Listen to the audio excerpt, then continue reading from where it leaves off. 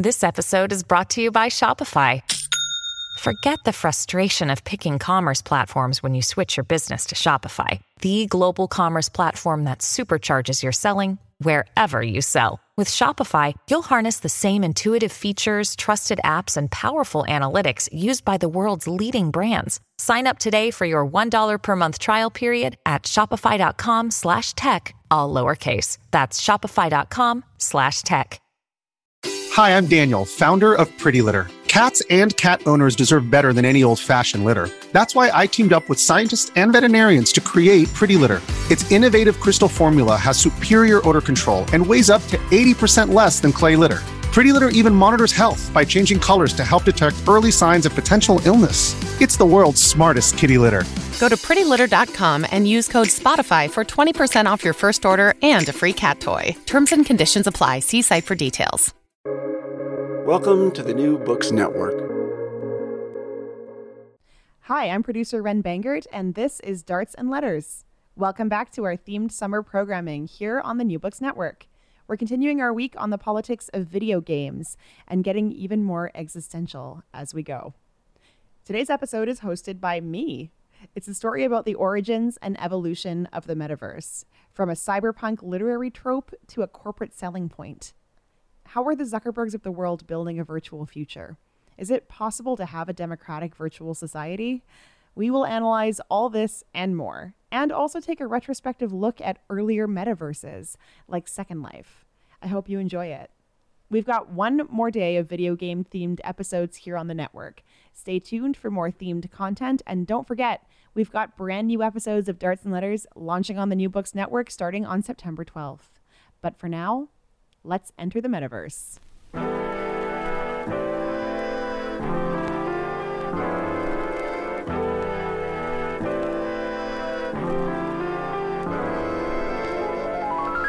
From Cited Media, this is Darts and Letters. I'm Ren Bangert.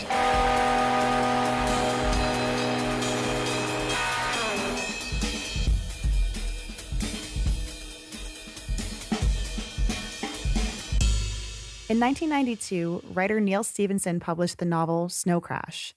It takes place in a dystopian 21st century world, post-massive economic collapse. The book's protagonist is a hacker, jumping between an apocalyptic version of Los Angeles and a virtual world, a metaverse. Snow Crash is credited with inventing the word metaverse, and since then, that word has grown to hold many meanings. With the light-speed growth of the internet, lines between reality and virtuality blurred, and the metaverse grew beyond science fiction to becoming real, potentially.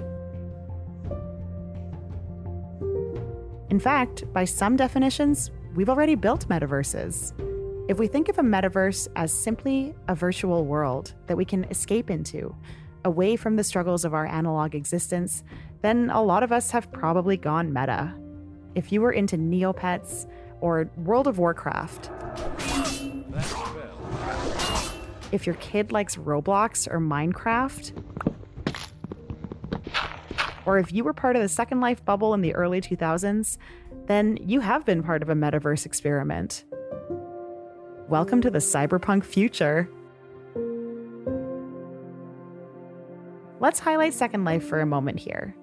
Launched by Linden Labs in 2003, Second Life describes itself as an inclusive haven of self-expression. And for many folks, that's what it was. In Second Life, you create a virtual avatar of yourself, and you can build the life of your dreams. You can meet other people, join communities, even buy virtual land and own virtual property. When it launched, it felt like an optimistic version of virtual reality for its users.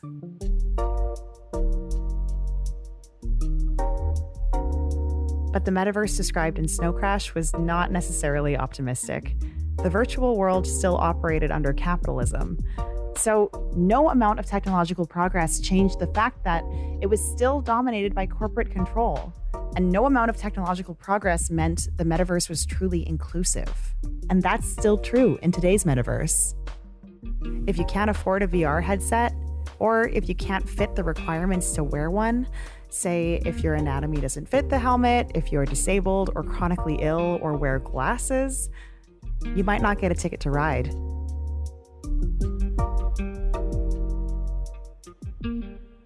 Even Second Life today, to a lot of people, they say if there is no good computer hardware, if there is not good internet connection, then you cannot really enjoy the Second Life experience.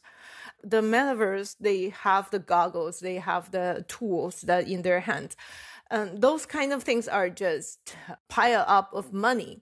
So yeah, who are they trying to sell? It's not really the public in general, but specific group of people. That's Dr. Sandrine Han.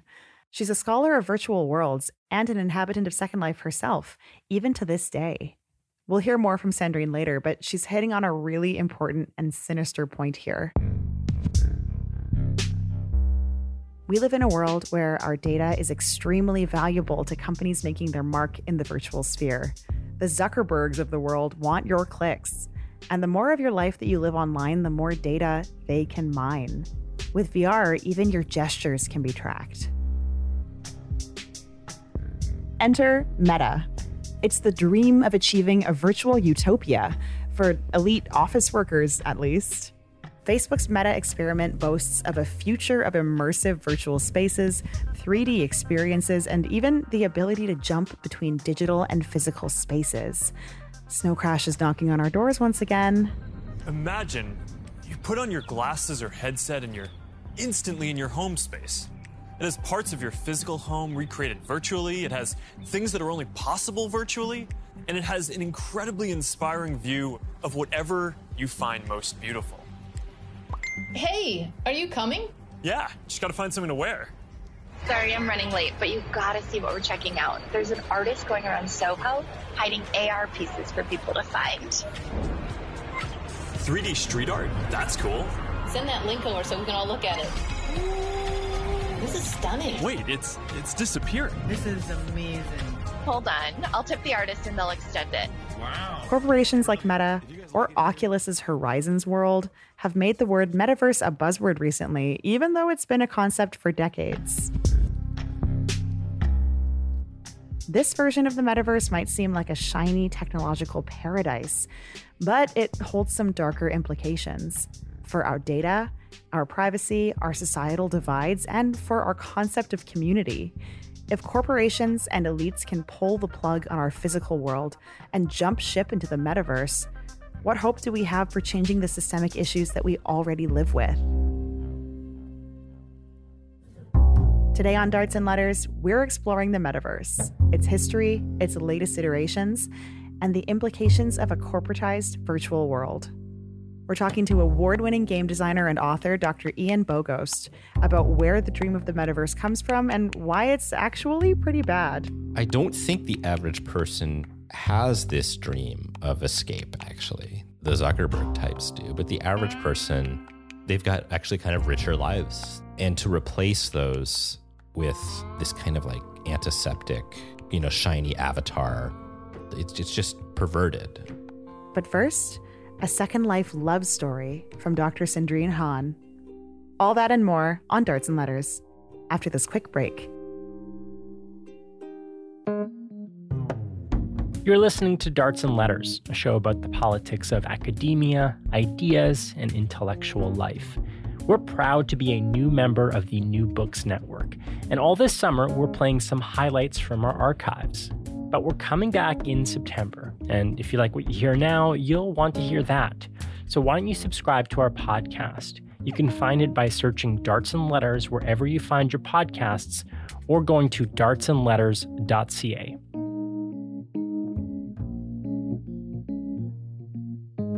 Dr. Sandrine Han is a scholar of virtual worlds, but that isn't the main reason we wanted to talk to her. She's also a longtime inhabitant of Second Life. She's been spending time there since 2007. When I first time heard the metaverse, it was, to me, I think it was a joke. I was really feel like, wow, how can this be a new concept? Because Second Life is 20 years old now. You introduced that as a new metaverse. Okay, so now we all change our terminology from virtual worlds to metaverse, I guess. Dr. Han even met her husband there. At the time, she lived in Illinois, and he was in Turkey. It's a fairly typical story of two people having a meet cute and falling in love.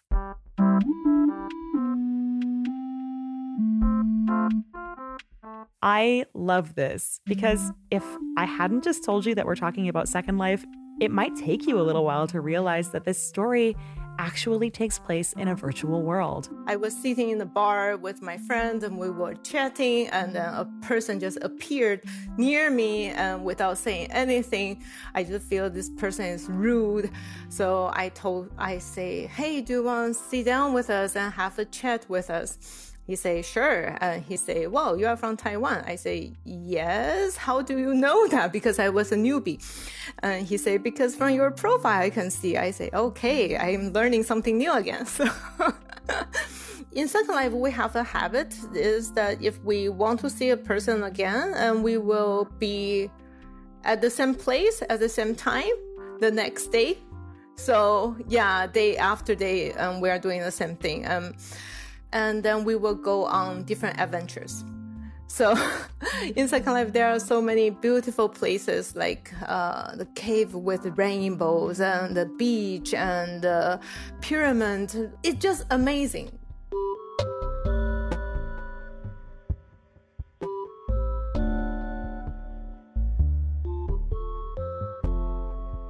Whatever kind of things you can imagine, outer space, under the sea, it's there.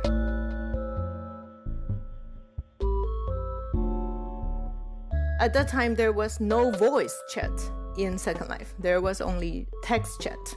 So we try to see each other in real. So we have our Skype on one side and then Second Life on another one. Eventually, they took their relationship offline. Sandrine's Second Life boyfriend took a direct flight into her first life. That was a winter holiday, and he took 1 week holiday and to fly to America to see me. And I was waiting him, and finally he get out, and I was like, oh, wow. You look a little bit different, but yeah, I didn't say anything because it doesn't really matter. In Second Life, more about how we know each other from the heart, I would say. So we spent a very nice 1 week together, and at that time he brought a ring. Yes, that was a very interesting 1 week because the first time we met in person, and I got a ring, and my mom was asking me, did you take it? I say yeah.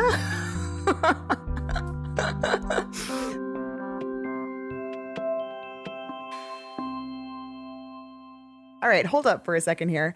I think a lot of folks, women, non-binary people, anyone really who's listening might have pricked up their ears at the strange man approaching Sandrine in the bar part of this, because that's an interaction that is often more tense in the real world and can even be dangerous.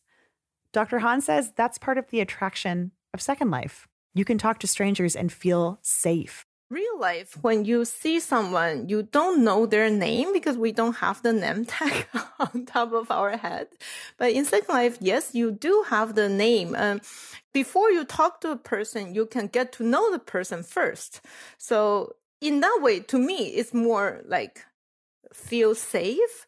I feel like, okay, I kind of know you, at least from the way that you say who you are, instead of I don't know who you are, and then you are just a stranger on the road, and I don't even know how to start the conversation. There's clearly something of a culture difference here. Everyone has visible metadata floating around their avatar for a start. This is what Dr. Han studies. Culture in virtual worlds, especially visual culture. When I first got into Second Life, I was feeling really interesting. I was from Taiwan, and Taiwan is pretty monoculture. Like everything is Chinese, and we all look the same. No one is very special. After I went to America, I was in the Midwest. I live in the cornfield. I'm from Northern Illinois University, and it's a very small town, and it feels like I am the only one who is different. But in Second Life, I can travel to anywhere I like to see, to know a culture, to learn something. But the more places I go, because my friends also take me to different places, I start to find there are some problems. So for example, I went to a temple. My friend took me to a temple. He was a turtle at the time. He say, yeah, we can change our avatar to anything we like. He say, hey, let's pray here. I say, what the hell? What kind of place is this? The red is not the Chinese red. The green is just not right. There's nothing right here. The shape is kind of like, yes, right, the shape. He started to pray as a turtle. And all his body movement for praying is just no. It's just a no for me. I get very confused. And that was kind of my first time to start to think and reconsider about the virtual culture, because what am I learning? Is that really the things that I would like to learn? Or people just create whatever they like to create, and they don't really, it's more about imagination, more about the creativity. So what's the focus for the people in Second Life? Dr. Han calls this culture, this kind of melding of First Life and Second Life visuals, third culture. The third culture for me is not the majority culture, not the First Life culture, but in the real world, we also have a thing called the subcultures. And subculture is very important in our life too. But I think the third culture, it doesn't really belongs to the first one. It's not really belongs to the subculture, because it also includes its own subcultures. So that's why I have a name for that, is the third culture. And later on, I make it into not just the third culture. I change it into prosumer culture. Prosumer is the producer and consumer in one. So all the social media creators, content creators, we all call them prosumers. And prosumer culture is the things that I'm working towards now.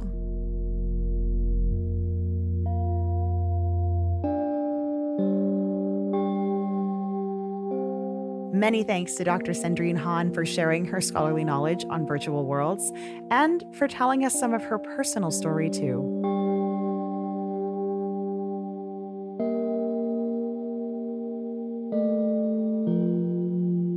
On an individual level, virtual worlds can absolutely be a positive, even life-defining experience, like with Dr. Han. But for our entire global society, the picture seems pretty different to me. So let's take on the big societal implications of virtuality in a capitalist world. Take a deep breath, adjust those VR goggles, we're going in. Dr. Ian Bogost has a whole list of qualifications that made him exactly the person I wanted to talk to for this show. He's director of the program in Film and Media Studies and professor of computer science and engineering at Washington University in St. Louis. He also created Persuasive Games, an independent game studio. His games satirize and analyze a whole spectrum of societal issues, the Facebookization of the world included. Ian wrote an article for The Atlantic back in October of 2021, simply titled, "The Metaverse is Bad." We started our conversation with the big question itself. How do we define what a metaverse actually is?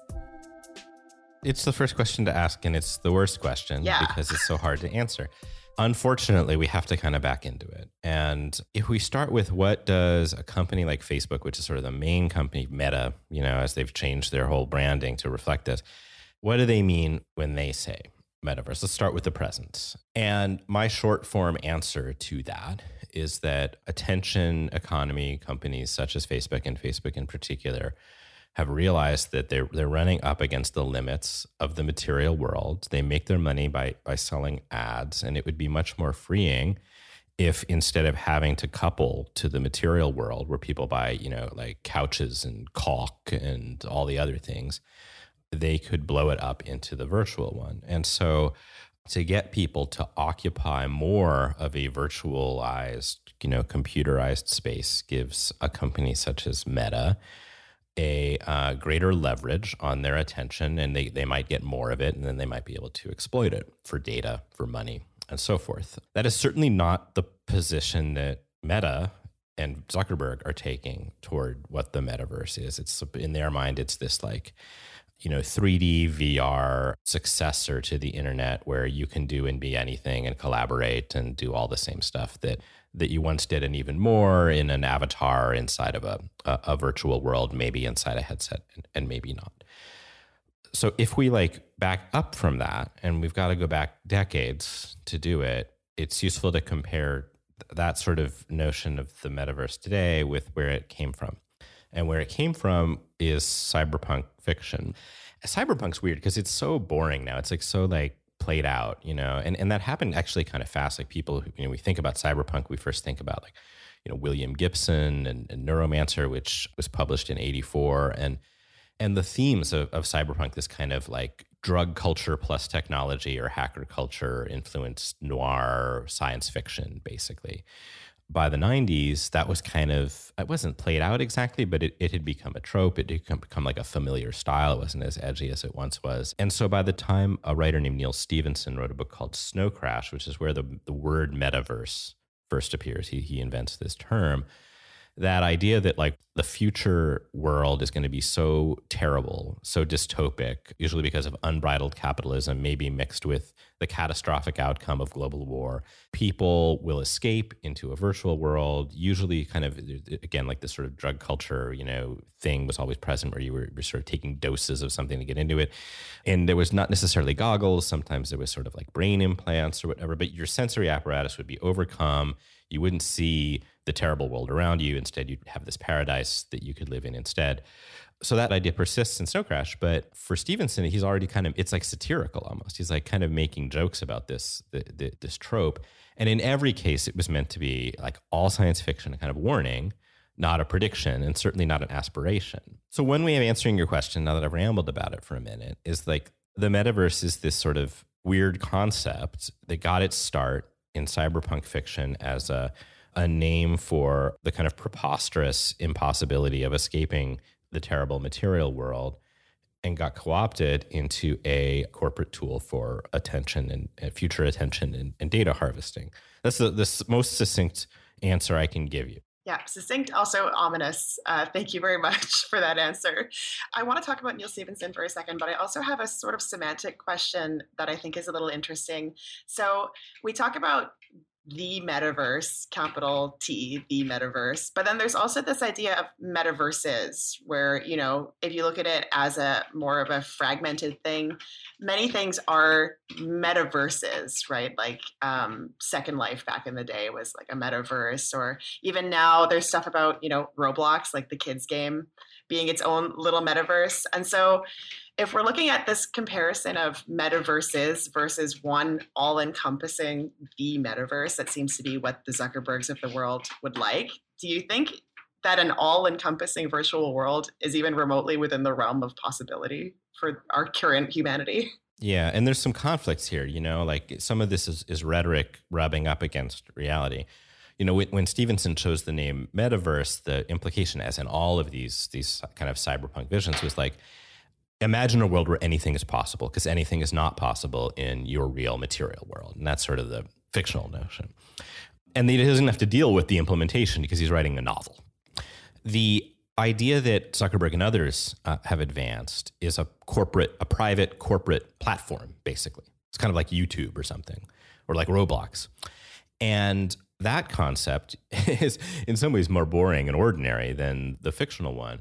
But it implies that, yeah, this is going to be owned. There's going to be like interoperability issues. Facebook wants you to be in their metaverse, not in someone else's, because why would that work?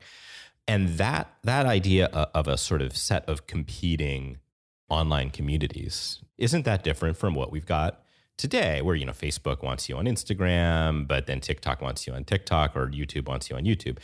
And the other notion that intersects this, and this is like a whole other, kind of can of worms, is this sort of crypto culture idea that, well, if we had these sort of blockchain or other technically kind of grounded assets like swords or outfits or even computer code that's running, then it would be transferable. We could move them between these competing metaverses. And that's an even more fantastic notion atop an already fantastic one. But I think that like what you're keying into here is that metaverse implies some sort of collection of imaginable spaces. And in reality, what we end up with are a corporate-run platforms. And those things are going to be distinctive from one another, perhaps in certain ways, like Roblox has certain features that are different from what Second Life did. It suggests that the whole idea is broken, right? Like that it sort of undermines itself, because you're just saying, yeah, this is just a fancy name for like a VR platform that I'm making that you can make an avatar in. And I think it's worth trusting that sensation. Yeah, rhetoric versus reality seems like that's a lot of that comes up for many areas of the tech and gaming sphere, right? Oh, sure. Yeah, no, I mean, constantly. Yeah. In terms of gaming, I know you are a game scholar and you've designed quite a few games that are really interesting social experiences to play. I want to talk briefly about gamification, kind of a philosophical question about the line between a game and a virtual world. And if you think that there needs to be gamification inherently in this sort of metaverse setup in order for people to buy in? Or do you think that if we did it well enough and utopian enough, people would actually live virtually without any kind of gamification aspect to it?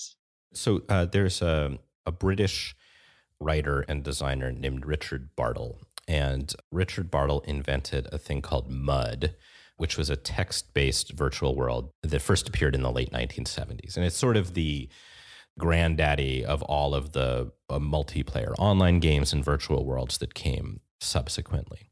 And Bartle has this idea that what distinguishes a virtual world from other kinds of software is that a virtual world is fundamentally a space. It's a place or a set of places.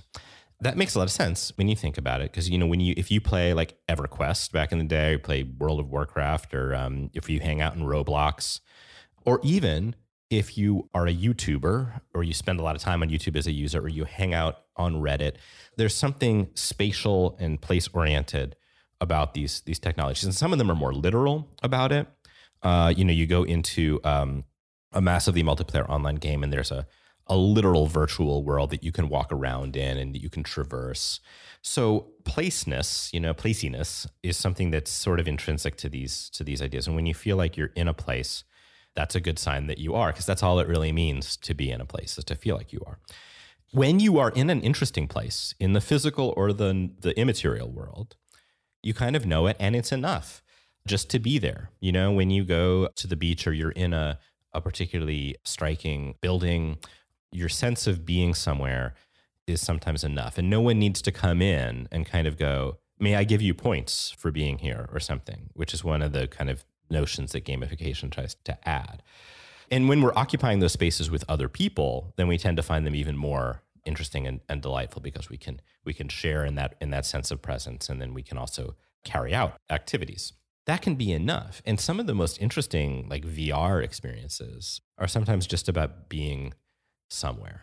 Like you boot up Grand Theft Auto or something, and you don't even have to play the crime game. You can just be like, wow, like this is a like weird, disturbing city, and I'm just going to walk around in it. Like, I wish that were what the metaverse was wow, like placiness is really interesting and delightful. And then we spent a couple years stuck in our houses because of COVID. And now we're like really intrigued by the idea of going into, back 20 years ago when this idea first got really popular with, MMOGs and Second Life and so on, there was even an idea that like virtual tourism would become a thing. We were talking about like peak oil back then, and that we wouldn't be able to travel internationally. And so you would use VR or even lower tech systems to go other places. And there's a cyclicality to all this. We forget about it, and then we kind of rediscover it and have to talk about it like we are now, because we don't realize that we've sort of been through some of these questions before. So in short, in summary, it should be enough to be somewhere. But of course, that doesn't tick the boxes of capital who need you to either drop data, spend money, or trade attention.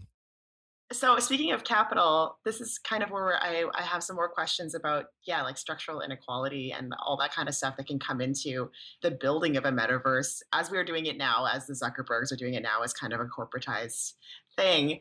And I want to sort of harken back to the article that you wrote back in October of 2021 that very simply was titled "The Metaverse is Bad." Right. Great. Succinct, like that really got it. I was like, okay. I also sort of want to compare that with a line that I have from Neal Stephenson talking about Snow Crash, where he kind of, I think, was sort of skirting around the satire of the book, in which he said, in his imagining originally of the metaverse in Snow Crash, it's not inherently dystopian or utopian, but it has the potential to be either. And then I guess in his mind, humans came in and did the thing, and then it became very dystopian. But I thought that was kind of an interesting way to frame that book, considering it's named after a negative aspect of his metaverse. Yeah. Well, in the even better example of the sort of gloriously positive rendition of a sort of VR netherworld is Ready Player One, which is like pure joy. I mean, it's like trite, but like, oh, like what if I could just fan out on all my favorite pop culture, even though the world is terrible around me. So yeah, and I think, I mean, gosh, what must it be like to be Neal Stephenson, where you're like, I wrote this book, a long time ago, and and now this thing happened with an idea from it, and so that's got to be just like a very weird sensation. I mean, from my perspective as a reader, he was trying to distinguish himself from a kind of noisy market of cyberpunk fiction. And yeah, there was a kind of ridiculousness to it, which was different from the kind of absurd dark humor of Philip K. Dick. But I mean, remember, we're talking about style in that case. We're not talking about reality. Like those were notional. They weren't like here's what I think you should build. And like Facebook is not. It's not like they're going, okay, I read this novel, Snow Crash. Let's implement that either. They're borrowing a concept that feels contemporary, that feels like it can be inhabited, that feels unoccupied morally in the way that you're sort of characterizing Stevenson's renewed recollection of it. Like you hear, if you hear metaverse, it doesn't sound insidious as such. Like The Matrix kind of does. Pretend you don't know anything about that series. If I said I'm going into the Matrix, you'd be like, I mean, okay, like that's a little maybe weird. Don't. Right? Yeah, like maybe don't. Yeah. So I think it was ingenious to pick up this phrase, metaverse. We also are living in a popular culture climate in which we're thinking about, thanks to Marvel and comic books and kind of a franchise culture in general, the idea of multiverses or of kind of alternate timelines and that kind of thing that used to be just kind of the nerdy world of comics fans. That became very mainstreamed, and they're also picking up on that too. The point I'm trying to make is over the last 15 years, a very broad mass culture has been primed for these sorts of ideas, even if they've never put on a VR helmet or played a video game. So let's chat a little bit more about the Zuckerberg, the corporatized metaverses, and how that might affect our virtual spaces as they're coming up. As you wrote in your article, you pulled on a lot of really interesting behavioral practices and systemic practices that are going into how these places are created, that rather than making it like a virtual utopia, is just perpetuating the issues that we have in analog world and putting them into the computer. So can you tell me a little bit about how metaverses can kind of act as magnifying glasses for IRL systemic inequalities? Like you see kind of like almost colonialism behavior happening with the way that people move into a virtual space. They kind of take whatever they want from it, and then they will just kind of dump that and move on to something else once it stops serving them, right? Yeah, I mean, the thing about the material world is that it exists and has material constraints. And some of those include the fact that it's big and you have to traverse it somehow. To get from one place to another, I have to move from one physical location to another. That requires resources, such as fossil fuels or some alternative energy source that I can burn. Once I'm in those places, I may find, oh, wow, something kind of terrible happened here, either in the immediate past or in the distant one. And maybe that was caused by longitudinal systemic issues. You think of redlining as an example of this. And what if you could just erase all that? And this is a fundamental idea of this sort of cyberpunk vision that, like, what if I could just close my eyes to this stuff, this gross stuff that makes the world bad, and imagine that it weren't there? And when you do that by please don't go to, the mall, don't go to school, don't go to work, don't occupy the streets of your physical community, at least some of the time. Instead, come into this sanitized, cleansed version of it where you can be whoever you are or you can be wherever you want. And then from the very get-go, it's an invitation to forget about those conditions. But those conditions don't vanish. And you become even more susceptible to perpetuating them when you're blinkered to them. We don't need the metaverse for this. We've created a whole kind of striated culture of technology creators versus the world, and they occupy the real material world together in such a perverse way that they cease to, the people who actually, the sort of Silicon Valley stereotype, right? That they really do begin to lose touch with the way that others live and behave, even when they are forced, at least to some extent, to occupy the same physical space, right? And I'm thinking of something as simple as, well, yeah, I don't mind the commute if Google comes and picks me up in a nice coach bus and I can work or hang or listen to podcasts while I go, right? There's all of that. But it also means that all of the bad habits that were at least somewhat dampened by the material world no longer have those controls on them in this new virtual one. So if I want to do something, whatever that something is, then it becomes a thing that I'm now giving data, money, attention to Facebook, to whoever is the owner and host of this universe. And that's been the growth constraint that these companies have run up against, right? There's still so much stuff you do that Facebook or Google or whoever can't take a piece of. And what if they could get more of that, which is only going to amplify the patterns of carelessness and inequality and all the rest that we've seen from the internet so far. Do you think on this quest for data and maybe on this quest for trust that Facebook or other meta type companies are going to be going on, do you think we could see something happening like a gentrification of older metaverses, like say Second Life? Would you see people buying property and pushing out the old neighborhood in Second Life? What happened in Second Life is instructive because this has happened before. And there was all these same promises with much more trustworthy actors in charge of them from a corporate perspective.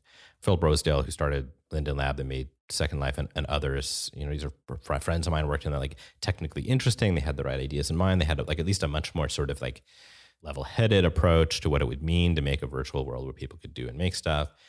And, it got perverted, pretty quickly, kind of in a literal sense. And people think of Second Life and they think of furry culture or something. That's true. Kind of like sex fetishes. And so, as a fringe or even a kind of punk community, it's still occupied. People still use Second Life. It's still viable, but as a kind of underworld, And I think that it puts the lie to this idea of interoperability to ask if it would be viable or interesting to gentrify a Second Life, because it would certainly be much easier just to replace it. I think what is likely, though, is that whatever you think of those sort of subcultural communities that are occupying spaces like Second Life, some for good, some for ill, or Roblox, some for good, some for ill, they might get pushed out. There were things about Tumblr or about MySpace that were good that Facebook got rid of because they took the market.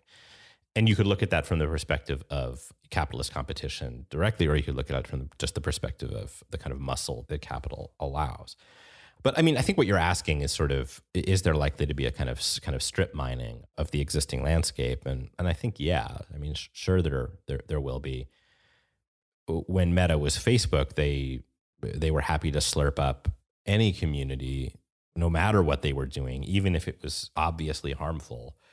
And so, I think if you look at what happened with Facebook groups, which is extremely popular and in many cases very dangerous. All of that replaced all of the sort of smaller online message boards and other kinds of communities that had existed for a long time. That same kind of pattern of platform-owned capacity, if we had like some sort of virtual world version of it, is at least likely to come to pass if anything ever ships. Yeah.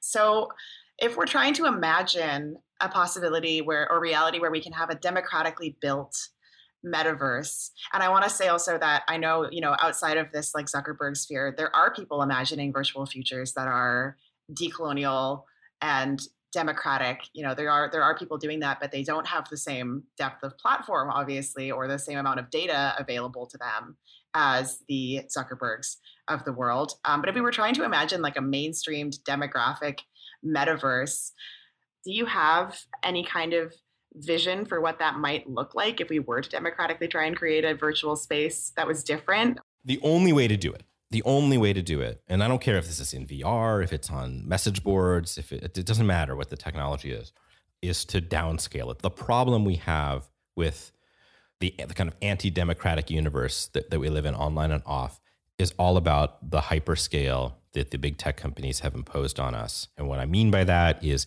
everything is the same for everyone and reaches everyone on the planet. That idea, that sort of conquest-driven idea, is incompatible with democratic life.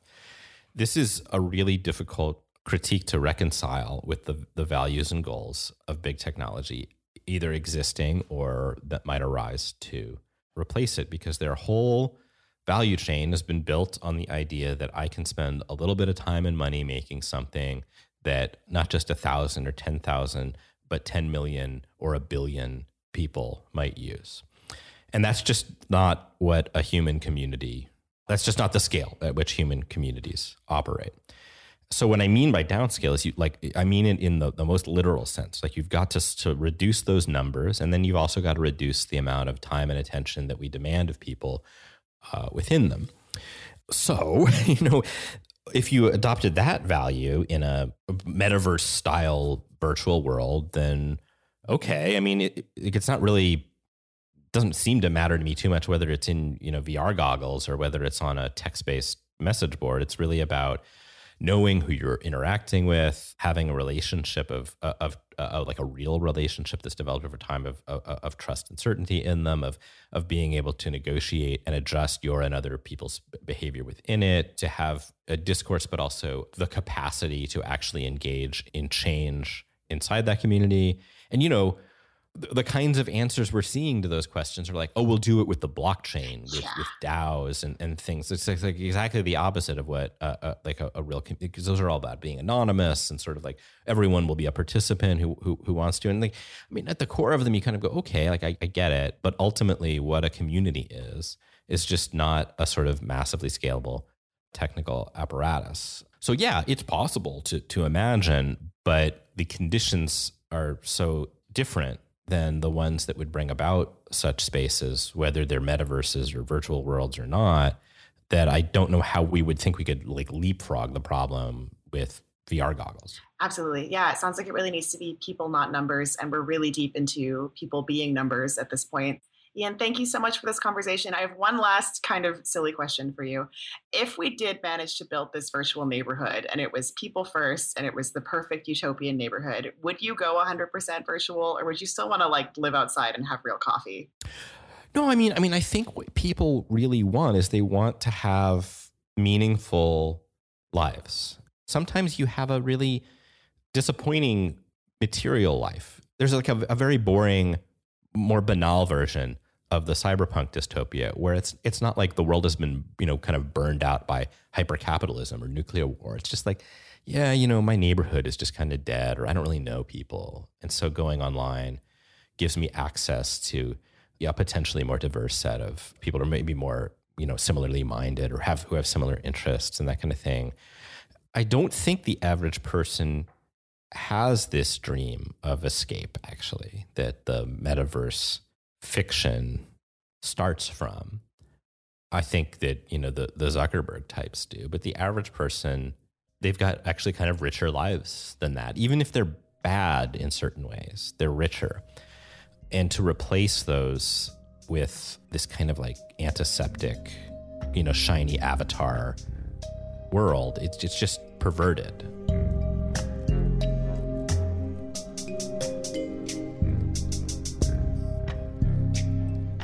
That was Dr. Ian Bogost, professor and director of the program in Film and Media Studies and professor of computer science and engineering at Washington University in St. Louis.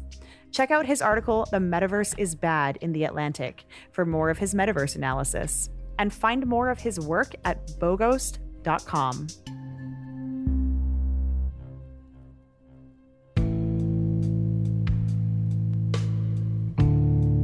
And that's it for this week's episode of Darts and Letters. Send us your feedback by emailing the show. The address is darts@citedmedia.ca, or you can tweet us at dartsandletters. I'm Ren Bangert. Our lead producer is Jay Coburn. Our managing producer is Mark Apollonio. Our marketing assistant is Ian Sowden. As always, our theme song and outro is composed by Mike Barber. Graphic design by Dakota Coop.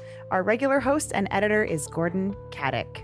This is a production of Cited Media, backed by academic grants that support mobilizing research and democratizing the concept of public intellectualism. This is also part of a wider project about the emerging politics of video games, housed at UBC with advice from Leonard Nacky at the University of Waterloo. We are also backed by our generous patrons. Join us, join them. Go to patreon.com/dartsandletters. Thanks for listening.